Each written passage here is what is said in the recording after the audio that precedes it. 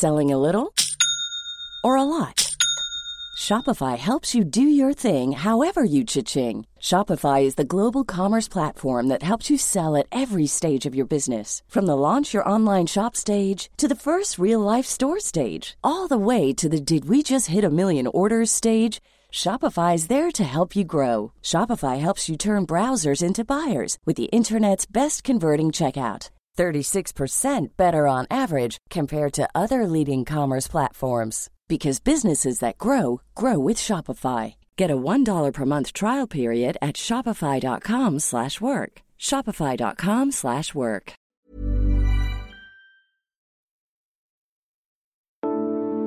In the 80s, Americans went a bit mad for stickers. They collected them in books. You could buy them by the yard. And for the first time, you could even get one for voting. An I voted sticker would show the world you'd done your civic duty. Maybe prompt others to vote too. Most I voted stickers have changed over the years, but in Georgia, for about a quarter of a century, people who've gone in person to the polls could come away with the same badge of honour, a round sticker bearing the image of a plump peach and stamped proudly with the motto, "I'm a Georgia voter." In recent elections, they've even been encouraged to #post the peach. But in the last general election, and in this year's midterms, that peach looks a little different. Early design software had its limits, so the graphics have been sharpened up a bit. And beneath the now less pixelated fruit, in block capitals it reads, "I secured my vote." The choice of words is a careful one. A year and a half after President Trump asked Georgia to overturn its election result, the security of voting in Georgia is still being questioned by both the right and the left. I'm John Prideaux, and this is Checks and Balance from The Economist. Each week, we take one big theme shaping American politics and explore it in depth.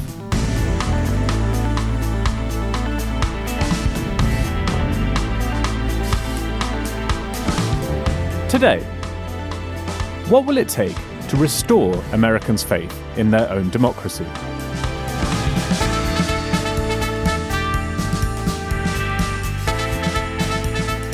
Primary season has begun, but while the country gears up for the midterms, more than a third of voters, almost all of them Republicans, still believe the last election was stolen. Commitment to this belief is now the major schism within the Republican Party. And at the centre of this struggle is Georgia.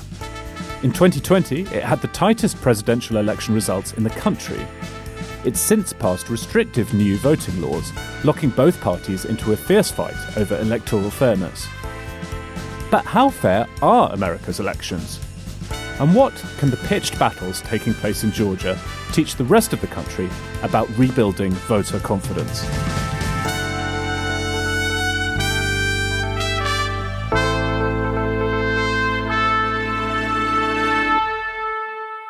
With me this week to take a hard look at what's going on in Georgia, which is really a window onto some of the big questions about American democracy at the moment, are Idris Kaloun and Charlotte Howard, who are together in Washington this week. I've got terrible FOMO seeing you guys together in DC. How's it going? It's great to be in Washington. I took the Amtrak down this morning, which I hadn't done in a long time. And so it feels like I'm back. I mean, if you're not buying coffee at 5:30 a.m. in Penn Station, are you even really living? Yes, you're really not a DC mover and shaker unless you're getting off the Acela and having coffee at dawn in Penn Station. Idris, how's the week been for you so far? Have you been tour guide to Charlotte in DC? Well, Charlotte and I did a few meetings. She went off to take a picture, a selfie, I guess, in front of the White House in like true West Wing Stan fashion. You're really throwing me under the bus as the out-of-towner, Idris, but I can take it.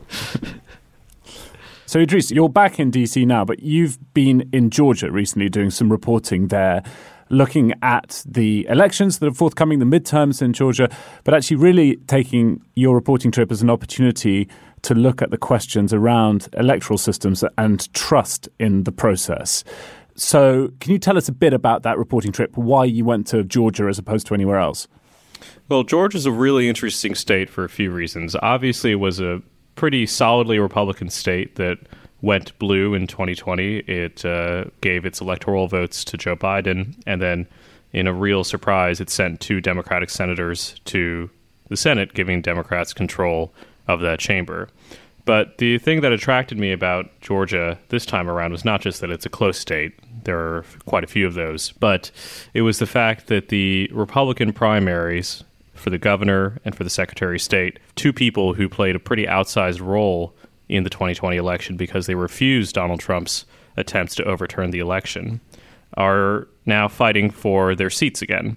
And there's a decent chance that they might actually make it out. And that, I think, proves a pretty interesting referendum on the state of the Republican Party.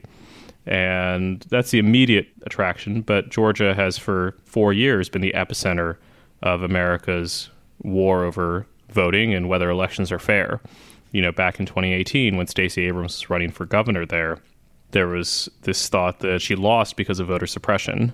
And that idea has really taken a hold over Democrats as well. So I think it is in many ways the epicenter of the legitimacy crisis in America over elections, and it, I think, will continue to be. And you talked to lots of people in Georgia when you were there from both sides, from Republicans and Democrats. Who's the first person you want us to hear from? Well, I got a chance to speak with Brad Raffensperger, who was the Secretary of State of Georgia when all of the 2020 electoral shenanigans were going down. And he was the man who some of you may remember was called by Donald Trump and asked to find the 11,000 votes that were needed for Trump to make a loss a victory. And he refused to do that. He didn't play ball. A lot of people assumed that after that, he was a dead man walking as far as Republicans.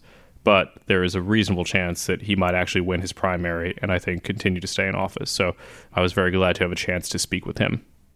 For Georgia voters, number one issue is to make sure that only Americans vote in our elections. We're already seeing in New York City, non-citizens are voting in their city elections. 3 cities in Vermont, Maine, Maryland, and California. 80% of all Georgians believe that only American citizens should vote in our elections. And that's why I'm the first Secretary of State to do a robust citizenship audit. And that's what we're fighting to protect. Can you tell me a bit about why it seems that in Georgia, the hostility to the idea that elections are fair seems to come from both sides? When we had a deposition of one of Stacey Abrams' people, what she said in her testimony is that they found that when they poll tested certain words, voter suppression, that is a word that really energized their base. And so I think it really was a poll-driven strategy to get people to come out. So after the 2018 election, I walked into 9 lawsuits immediately from Fair Fight, Fair Count, and all those other organizations. None of it was ever supported by the truth. We had record registrations, record turnout. We had, at that time, 16 days of early voting. Now we have 17 days of early voting. And President Biden's home state of Delaware only has 10. So it's never been easier to vote, but we have the appropriate guardrails to make sure we have election security. Then we rolled into 2020, and then we saw the flip side of that coin about stolen election claims that based on voter fraud. So they said that there was 10,315 dead people. We could find no more than 4. They said there were 66 underage voters. There were 0. They said there was thousands of felons, less than 74. They even said that there was 2,400 non-registered voters, and there was 0. But meanwhile, it's been, 15, 16 months, and that urban legend still lives. Yeah. I mean, a majority of Republicans still believe that the 2020 election wasn't fair. A majority of Georgian Republicans seem to believe that as well from the polling I could see. What can you do to convince people that the elections were fair? Well, I continue to go out and talk to people. I've been on some very conservative radio, and one of those people, when they introduced me, said, "This man will go anywhere. He'll talk to any group." And he's right, I will. Because what happened in 2020, it's real simple. The cold, brutal truth is 28,000 Georgians skipped the presidential race and yet voted down ballot. The Republican congressman got 33,000 more votes than President Trump, and that's why he came up short. And are people convinced when you were able to make your case to them, do you think? People are disappointed. Well, I get that, so am I. I've never voted for a Democrat. I'm not planning on starting. I believe in our conservative principles. I think when Ronald Reagan really laid down the new era of Republican conservatism, is very positive, is aspirational, is also grew the team and made it bigger. And so that's one of the things I think we need to lean back into. It's really about integrity, character, honesty, civil discourse, and kindness. Do you think the party's closer to bridging that divide on that subject, that core subject of integrity? Or do you think this election is a chance to say something about that? History has shown that good always triumphs over evil, and truth always triumphs over untruth. And so I'm really confident about the future. I don't mean to be philosophical about it, but I understand right now, that people are hurting. There's a lot of angst out there. But as you go through these tough cycles, eventually we work through it, and then you end up with new leadership. There's a ideal, I would guess, voting system that you probably have in mind. And I wonder, at the start of your term, I don't think you thought Georgia was there. How close do you think it is to the ideal now? We have a verifiable paper ballot, and so we can audit in the election. It is a secure system, but also it gives people confidence in the results. We now have 17 days of mandatory early voting. We now have to require counties to keep lines shorter than 1 hour. That's very good. We also have a reasonable cutoff date, 11 days before an election, to request your absentee ballot. And so it's a more uniform process. It helps the counties manage the process. Obviously, we now have accountability. Any county that can't run an election, we can actually have some teeth to be able to do something instead of just sitting there. The state election board can make changes. We need to get back to when campaigns lose, they can blame it on who they need to blame it on, their campaign consultants or the candidate himself. You mentioned the state election board. Are you concerned by the fact that you're no longer a voting member of it? Well, that decision was made. You're seeing some of the challenges is that it does take a bit longer to get decisions. And then if people end up, coming off the board, you end up not having a majority, or you don't have, a chairman. A chairman's not been appointed, and the guidelines for that person that would be the chairman is someone that cares passionately about elections, but has never held elected office and doesn't give money to campaigns, hasn't been a campaign manager, things like that. So when you find that unicorn, please let me know. Now, if you don't like what the state election board does, who do you hold accountable? I've never believed in unelected boards, commissions, and authority, having a large sway in very important, issues of public policy. And that's what you have right now. I've been asking people a few very simple questions, but I thought I'd ask you them. Was the 2018 election held in Georgia fair? 2018, yes. Was the 2020 election fair? Yes. Will the 2022 election be fair? Absolutely. Do you think you're in a minority of people who would answer yes to all three of those questions? Oh, you'd have to do, interview every Georgian. Yeah. But I think that at the end of the day, people know that I will stand in the gap and I'll make sure we have fair and honest elections. We will make sure that we have the appropriate guardrails of accessibility with security. There is a tension between that. And I know that there's a tension. But what I wanted them to understand is that even though at the end of the day, half the people would be happy with the results, half the people would be sad, that you could trust the results.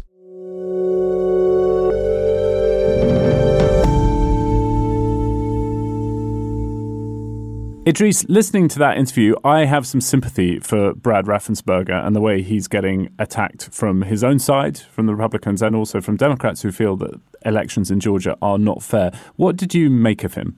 Well, you reminded me of my dad. He's a mild-mannered, soft-spoken guy who, every time he talks, you can see is talking out of a deep sense of personal integrity. He, I think, is believing all the things that he is saying. And you get a sense when speaking to him that he's a man who's sort of been thrust into, by the caprices of history, into this sort of extraordinary role that he has. So I came away kind of struck. But on the flip side, his campaign is not about what I did in 2020 was right. You can't really say that if he wants to win the primary. It's still about, making sure elections are secure, making sure that Stacey Abrams isn't going to weaken election security, making sure that non-citizens are unable to vote. Yeah, that's right. I think that the country has really woken up to the fact that you can use power on a local level to ensure power on a national stage. And so you see these fights playing out, not just in Georgia, but all over the place. In Michigan, I was struck that the person who's the nominee for Secretary of State, the person who's going to be in charge of elections, and the person who won the nomination for the Attorney General's office, those are all Stop the Steal candidates. So this is playing out all over the place. In Georgia in particular, David Perdue, the first line of his debate performance was about the election being stolen. And so David Perdue and Raffensperger might differ about what happened in 2020, to Idris's point, but going forward, how this plays out in terms of further restrictions looking ahead is actually not too dissimilar. That even if you think that the election was at least not a fraud, that it wasn't completely stolen, that you might, as a Republican, nevertheless need to, for political reasons, continue to tighten voter restrictions is notable. So, Idris, the Secretary of State race is really interesting in Georgia. There's also an interesting governor's race, and the governor will have, some influence over how elections are run. Tell us what you made of what's going on there, because that's yet another one of these races where it seems to be a test of Donald Trump's influence. The candidate he's endorsed isn't perhaps doing as well as you might expect if your model of how Republican politics works is that Trump just chooses somebody and then the voters line up behind that choice. Everyone is looking at primary season to try to assess whether Donald Trump is still the kingmaker in the Republican Party. And there are a few primaries that have already happened where people have drawn results. So in Ohio, I think, which is the most notable, 2 weeks ago, we saw that J.D. Vance, who had not been doing very well, got Trump's nomination, soared in the polls, and won. This week, we got a bit of a split decision from West Virginia and Nebraska. But Georgia is one of the most prominent because Kemp became this sort of arch antagonist of Donald Trump because he did not help him steal the election. And so the candidate that Trump basically handpicked to go after Kemp to avenge his loss was David Perdue. And by all accounts, according to the polls, it looks like Perdue is going to lose. I think that Trump generally doesn't like to pick losers. And I think he's actually had a decent amount of discipline in making sure that he doesn't only pick the sort of most Trumpy candidate, but he picks a Trumpy candidate with a decent shot of winning. And I think in Georgia, his contempt for Kemp is so large that impulse was overruled and he picked Perdue. So I think that will be the right way to think about what the results of the election will be. Obviously, once we have all the primary elections conducted, people will be able to go back, and I'm sure we'll do this, and see what share of Trump endorsements actually won. I imagine it'll still be extremely high. Okay, in a moment, we'll go back to look at just how much the mechanics of how Americans vote has changed over time and the political setup that made that possible. But first, the usual reminder, if you're not yet a subscriber to The Economist, then you should really give it a go. There's a lot more to what we do at The Economist than checks and balance. Charlotte, Idris, what have you particularly liked from the past week's coverage? I'm going to make a controversial choice, which is to plug my own column this week. I got to stand in for the Schumpeter column for the business section. And the reason why I'm mentioning it is because I wrote about traditional activists like Carl Icahn, who I spoke to twice for the story. And it necessitated me going back through all of the really horrible things that activists have said about each other and about chief executives. And it was so fun. I haven't had this much fun writing a column in a long time. So Carl Icahn, for instance, calling Ackman a crybaby on national television, and Dan Loeb of Third Point writing to a chief executive calling him one of the most dangerous and incompetent executives in America. So I really enjoyed it. I don't know whether other people enjoy reading it, but I enjoyed the reporting. Yeah, there's nothing like an ad hominem attack from one titan on another. Idris, how about you? We have not had very many uplifting covers this year, but this week's cover about the sort of enormous growth that the Indian economy has experienced and will continue to experience is an exception to that and is refreshing for that reason. And also, I think the cover image of Modi basically skipping over a bunch of cars while he's riding an electric tuk-tuk is pretty extraordinary. So cover image alone, I think, good for me. Yes, both the stories you picked are excellent. Economist.com/USpod is the link to subscribe. You'll find it in the notes for this episode.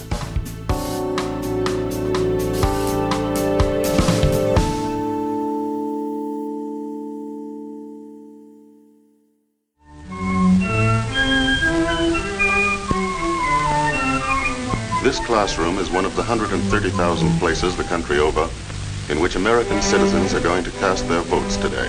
The right to vote is the most fundamental right in a democracy. This is the table where the voters' names will be checked. The locked ballot box and the polling booth. Here it is. But in America, the times, places, and manner of holding elections are left to the states. That the voting here today takes place according to the laws of the land.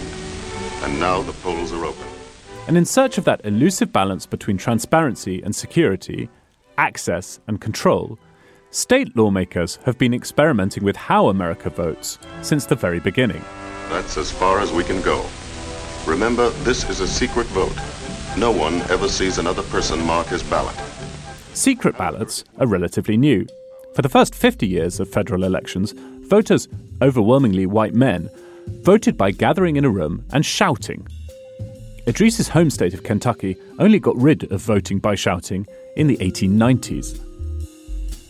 Public voting like this looked transparent, but made it easy to intimidate and coerce voters. Secret ballots seemed like the answer. But the parties quickly started printing their own on different coloured paper so observers could still see who had voted for whom. An innovation imported from Australia solved that problem. Official ballots on uniform paper printed at public expense. This time, Kentucky was a pioneer. But even paper has its flaws. Busy people often, by habit, make check marks on the ballot in states where X's are required. They might as well have stayed home. That vote is a no vote. Doesn't count. Illegal. Other voters find that at the last minute they have accidentally voted for the wrong man, or they change their mind. Don't, lady? It doesn't count. Fears of invalid ballots and unreliable counts led many states to try and take vote counting out of human hands altogether. The commissioner figured there's some excuse for being disenfranchised by tyranny or war or fear. Oh, yes, it can happen here. But not for well-intentioned mistakes. Not in this age of the voting machine. The first voting machines were lever-operated mechanical marvels. The size of a wardrobe, voters would physically step inside.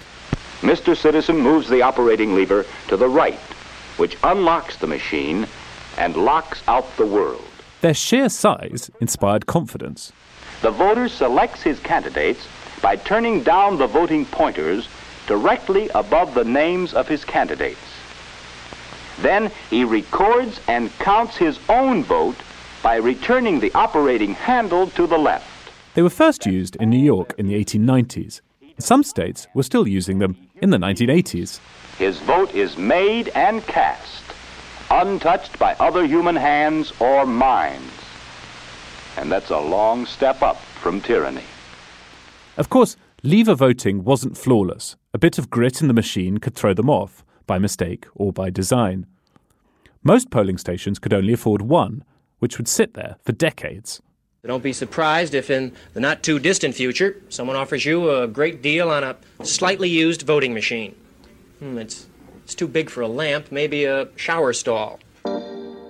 Then, in the 1960s, a political scientist called Joseph P. Harris developed the Votomatic. It took America by storm. I liked it. It was a lot of fun. Well, I thought they were much easier than I had expected. No trouble whatever. They just, you punch out the name you want and that's it. Drastically smaller and cheaper, the Votomatic brought voting into the computer age by punching holes in a card. But punching holes is easier said than done, as proven by the hanging, dimpled, pregnant and swinging chads of Florida's contested vote count in 2000. Today, most states have embraced a hybrid system. Paper ballots that can be mailed out, scanned, electronically counted, and recounted by hand if necessary. But technology alone cannot fix America's elections because the power state lawmakers have over how elections are run can itself undermine the process. In the South, under Jim Crow, it was used to systematically exclude black people from voting. The 1965 Voting Rights Act tried to put a stop to that, making it harder for those states to set their own rules. But in the past decade, the Supreme Court has handed some of those decisions back to states. And the 1965 law did not address a fundamental flaw in the way many states run elections, that the people in charge of writing voting rules, administering elections, and certifying the results are, in many cases, elected partisans themselves. Thus, in Georgia this November, partisans will not just be on the ballot, they will run the election too. Charlotte, there are a couple of things that strike me as really distinctive about the way America goes about running elections to federal office. A, that the states get so much latitude in how they can set things up and administer things. And B, just the involvement of partisans in electoral administration and certification in America. I don't know of other sophisticated Western democracies that have that degree of partisan involvement. And that seems like a real problem at this point. Yeah, I absolutely agree. I mean, America is the only country that elects most of the officials who are overseeing elections. And there are only a few others that let party members lead the administration of elections. There was a study out of Harvard that looked at election integrity, and America had the same score as Mexico and Panama, much lower than Costa Rica or Chile. Of course, Denmark, Finland, Norway, they were at the very top. We have a colleague who calls them the goody-goody Scandies. But it is sort of a reminder of just how out of step America is. Yeah, I think that's right. Although, America's elected secretaries of state who have identified with one party or the other for decades. And they used to be quite sleepy, technocratic positions. Maybe an aspiring governor or attorney general would decamp to until they plotted their next run. It's really only in the last few years, within the last decade, that these positions are scrutinized in the same way that we would scrutinize the attorney general or governor's race. And when you get into the situation in which prominent scholars of the decline of democracy have called, constitutional hardball, this idea that you push the limits of the Constitution as far as you can go, when you get into the situation in which people are mucking about with the actual election rules themselves and trying to steer them towards partisan advantage, I think that's really, slippery slope analogies are overused, but I think in this case it's quite apt. And Charlotte, since 2013, when the Supreme Court ruled in the case of Shelby v. Holder, states have had more latitude to set the rules than they had before. There's less federal oversight than was once the case. Right. So what Shelby did essentially is that there are states that have a history of voting laws that have discriminated on the basis of race. And it used to be that they needed federal approval to change their voting rules. And Shelby essentially gave states more power to adjust as they saw fit. And then there was another ruling in 2021, Brnovich, the effect of which is a bit more disputed. But Kagan was very withering in her dissent, calling it tragic for democracy, with the idea that states had more autonomy to pass election laws that they claimed were designed to limit voter fraud. But there was concern that it might do much more than that. I personally think that Brnovich is categorically different from Shelby County, because the Shelby County decision struck down a portion of the Voting Rights Act as unconstitutional, basically saying that it was unreasonable to continue to treat states differently based on their actions 50 years ago, whereas the Brnovich decision didn't dispute the logic of the Voting Rights Act, but instead found that two of the new election laws that Arizona had put into place were not racially discriminatory. Yeah, Dries, I think that's fascinating. The other thing that I am really interested in is this question of accountability, right? In that Raffensperger made the point that if you elect the person who's in charge of overseeing elections, at least you then know who you can blame. And the idea of having nonpartisans oversee elections is kind of a myth, sort of like a unicorn. And you see this a bit playing out also in another really hot area having to do with elections, which is the redistricting that's underway right now and gerrymandering. In New York State, there was a law that was passed to create a commission, a bipartisan commission, to draw the electoral map in that state with appointees from both parties. But what actually ended up happening is the panel deadlocked on party lines. They couldn't agree on the map. The legislature rejected the map, and then Democrats made their own. And so I think that kind of gets to the challenge of, even when you identify something that's a little bit wrong or majorly wrong in a system, fixing it is hard because the people who you ask to fix the system are the people who benefit from it. It's like asking a dog to give up a bone. It's hard for it to happen. Yeah, I take that point, Charlotte. But it is really hard to work out how we get there from here. I fell down a bit of a rabbit hole this week and read a book called Election Administration in the United States, which was published nearly a century ago in 1934 by the same Joseph P. Harris who invented the Votomatic machine. And the number one recommendation from that book, the policy prescription, was get partisans out of election administration. And I guess it's frustrating reading that now and looking at what's going on in Georgia and in other states, because it seems like the failure to deal with that earlier, at a point when there was a bit more consensus, is really hurting the way that America runs its elections now and undermining the trust that voters have in them. So it's a problem that's been a long time in the making and also ignored for a really long time. We'll be back in a moment to look at the impact of some of the new voting laws being brought in by states, including Georgia, since the 2020 election, and ask which party they might favour.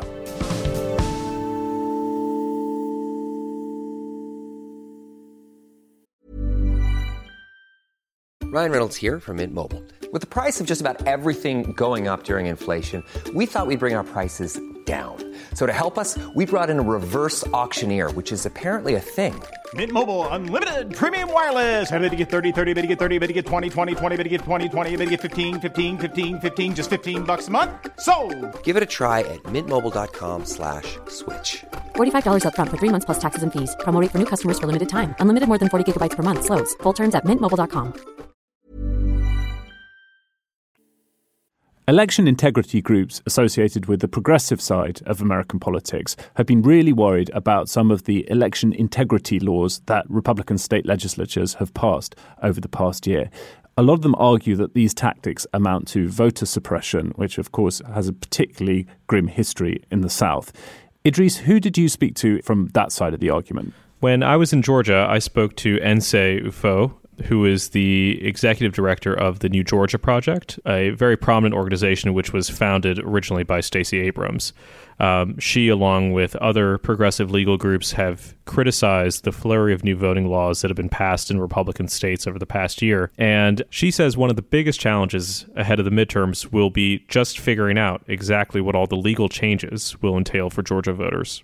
There have been so many changes to Georgia's election law because of Republican bad behavior and malfeasance, starting with Georgia's long history of voter suppression, but then also most recently Senate Bill 202 that passed in 2021, and then this recent bill that passed in this past legislative session.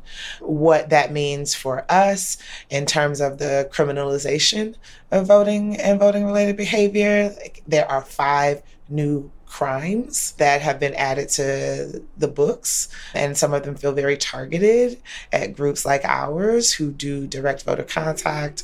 And so, one, what does the legal terrain look like? I suspect that there's going to be a lot of confusion figuring out how to continue to put out sort of relevant popular education materials, particularly in a really noisy environment that's polluted with disinformation. It is having an impact on people's faith and belief in sort of civic participation and our institutions.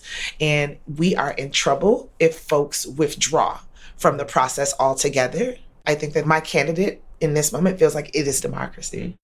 I mean, starting first, when you said disinformation that voters of color are seeing, what specifically do you have in mind? Is it messages that suggest that they might be prosecuted for voting, or what do you have in mind? So there's that. I think that there's disinformation about how to evaluate candidates, what they stand for, disinformation about the elections themselves, the dates, the times, what they can and cannot do. You think that there is a disproportionate disinformation effort directed at Black candidates whenever they get across? Or I don't know if it's disproportionate. I think that it has a more significant impact, given that we are still at a place where it takes an incredible amount of organizing and coalition building to get a Black candidate elected on a statewide level. There's never been a Black woman governor in America, period. And so thinking about how willing people are to believe the worst about women and women candidates, and how willing people are to believe the worst about Black candidates and people of color, I think that we are right to be thinking about how to neutralize the impact of that on voters and their decision making. Would you say that voter suppression is active and alive in Georgia today still? Yes, absolutely. Yes? Absolutely. And how has SB 202 made it worse in your mind? I think SB 202 has made it worse in my mind because one tactic of voter suppression that has been effective is confusion. There's literally 50 changes to Georgia's laws, election laws, because of SB 202. And this will be the first statewide election where those laws are in place.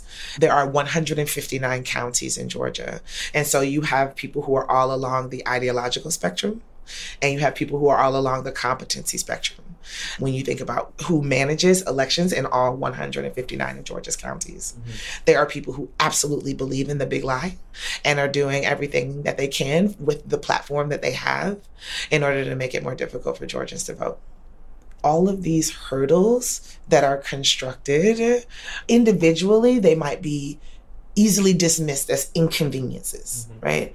But collectively, they make it objectively more difficult for people to vote, right? Just under 12,000 votes decided the presidential election in Georgia.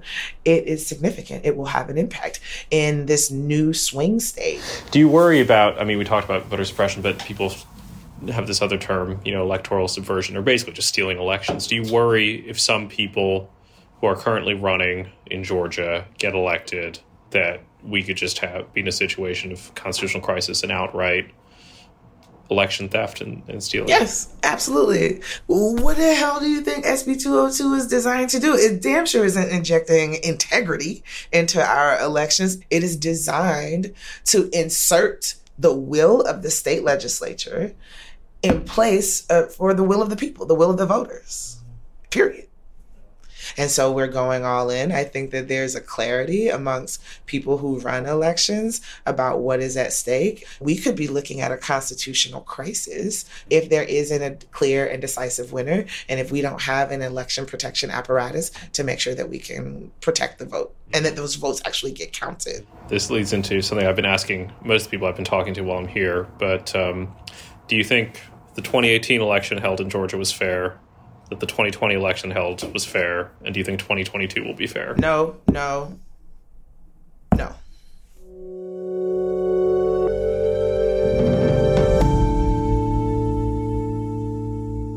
Idris, the way Ensayufo describes SB 202, it sounds pretty alarming. How much can we tell about what its impact will be in practice? I think it's a very fraught discussion. If you try to empirically estimate what these voter ID laws do to turnout, as some political scientists and economists have done, you get conflicting results. Some see very little effect of voter ID laws on turnout. Others seem to detect a reasonably large effect.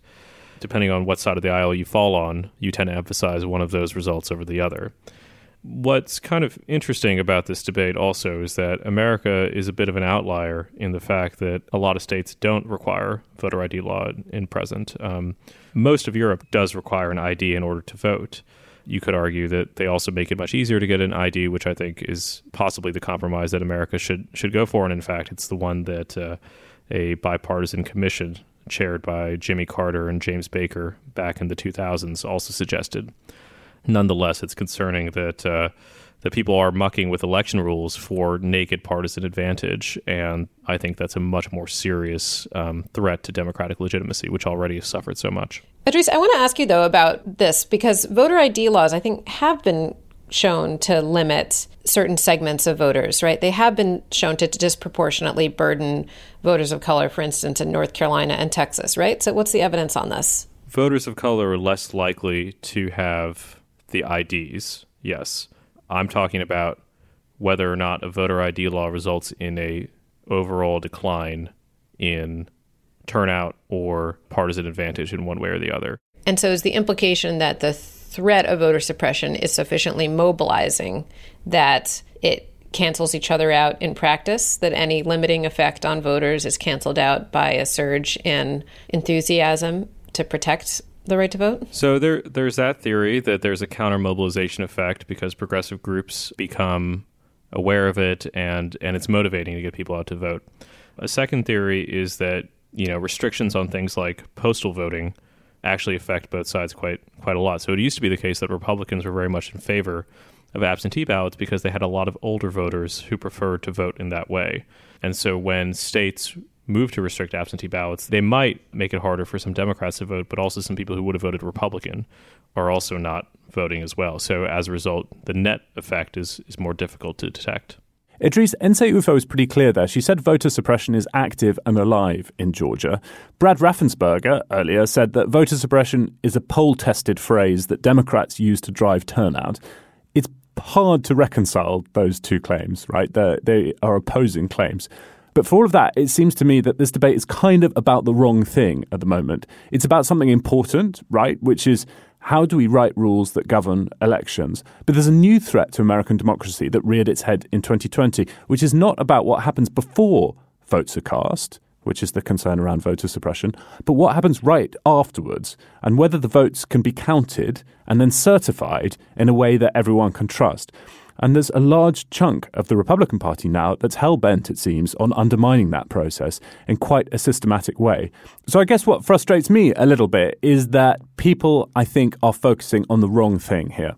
I think that's really fair. And I think, though, that there's a reason why we're distracted by it, because the volume of bills has just been so extraordinary on both sides of the aisle. I mean, really, if you look at in 2021 alone, there were at least 19 states that passed 34 laws restricting access to voting, according to the Brennan Center. But there were more than 440 bills with various provisions related to voting access that were introduced. And so making sense of all this stuff, and by the way, this is a pace that has continued.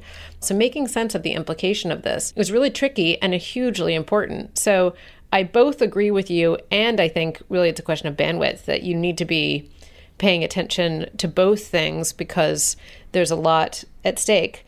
I would note that one statistic that stood out to me was the number of people, the share of respondents in polls who say now that they wouldn't trust the outcome of the 2024 election if their preferred candidate lost.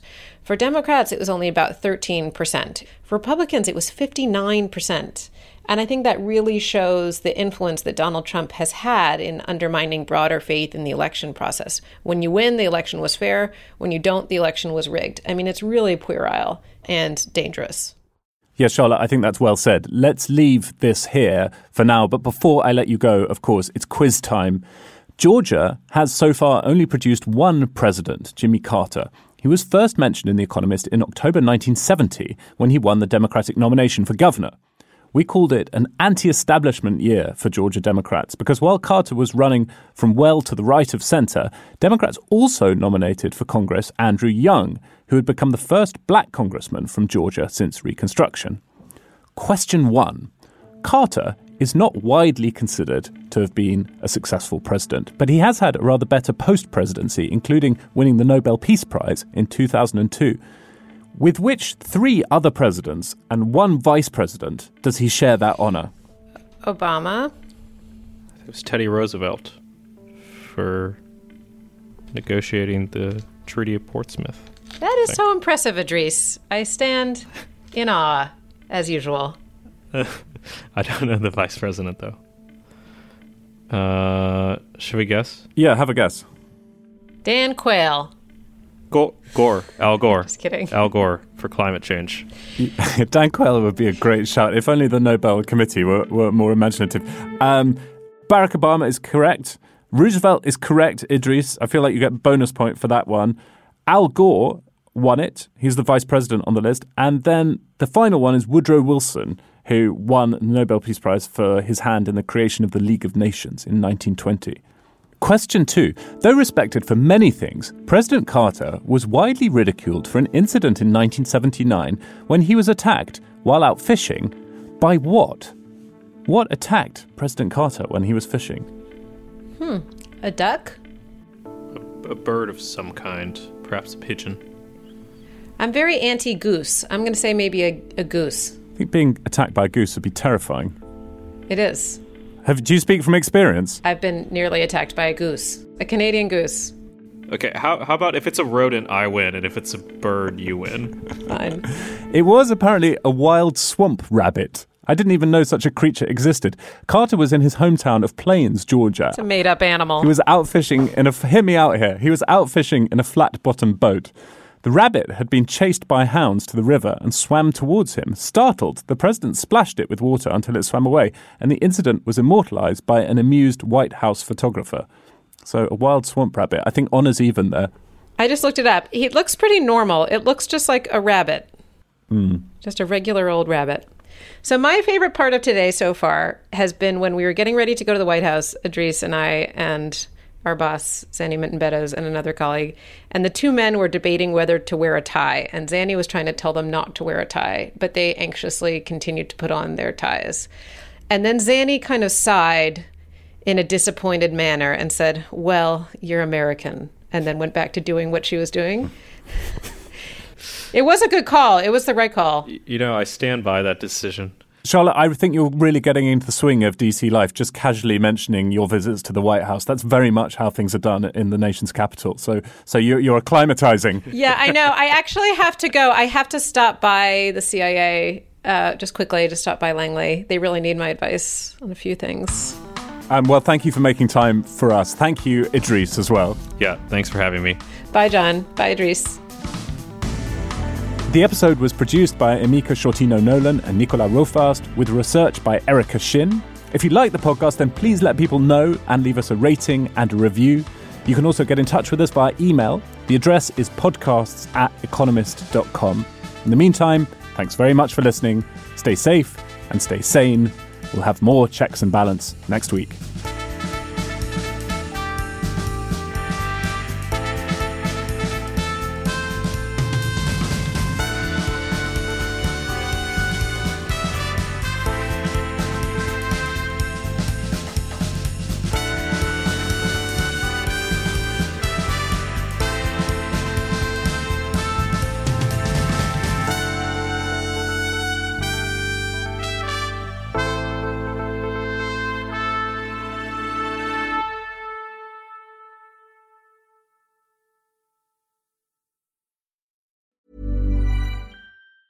Even on a budget, quality is non-negotiable. That's why Quince is the place to score high-end essentials at 50 to 80% less than similar brands. Get your hands on buttery soft cashmere sweaters from just $60, Italian leather jackets, and so much more. And the best part about Quince, they exclusively partner with factories committed to safe, ethical, and responsible manufacturing. Elevate your style without the elevated price tag with Quince. Go to quince.com/upgrade for free shipping and 365-day returns.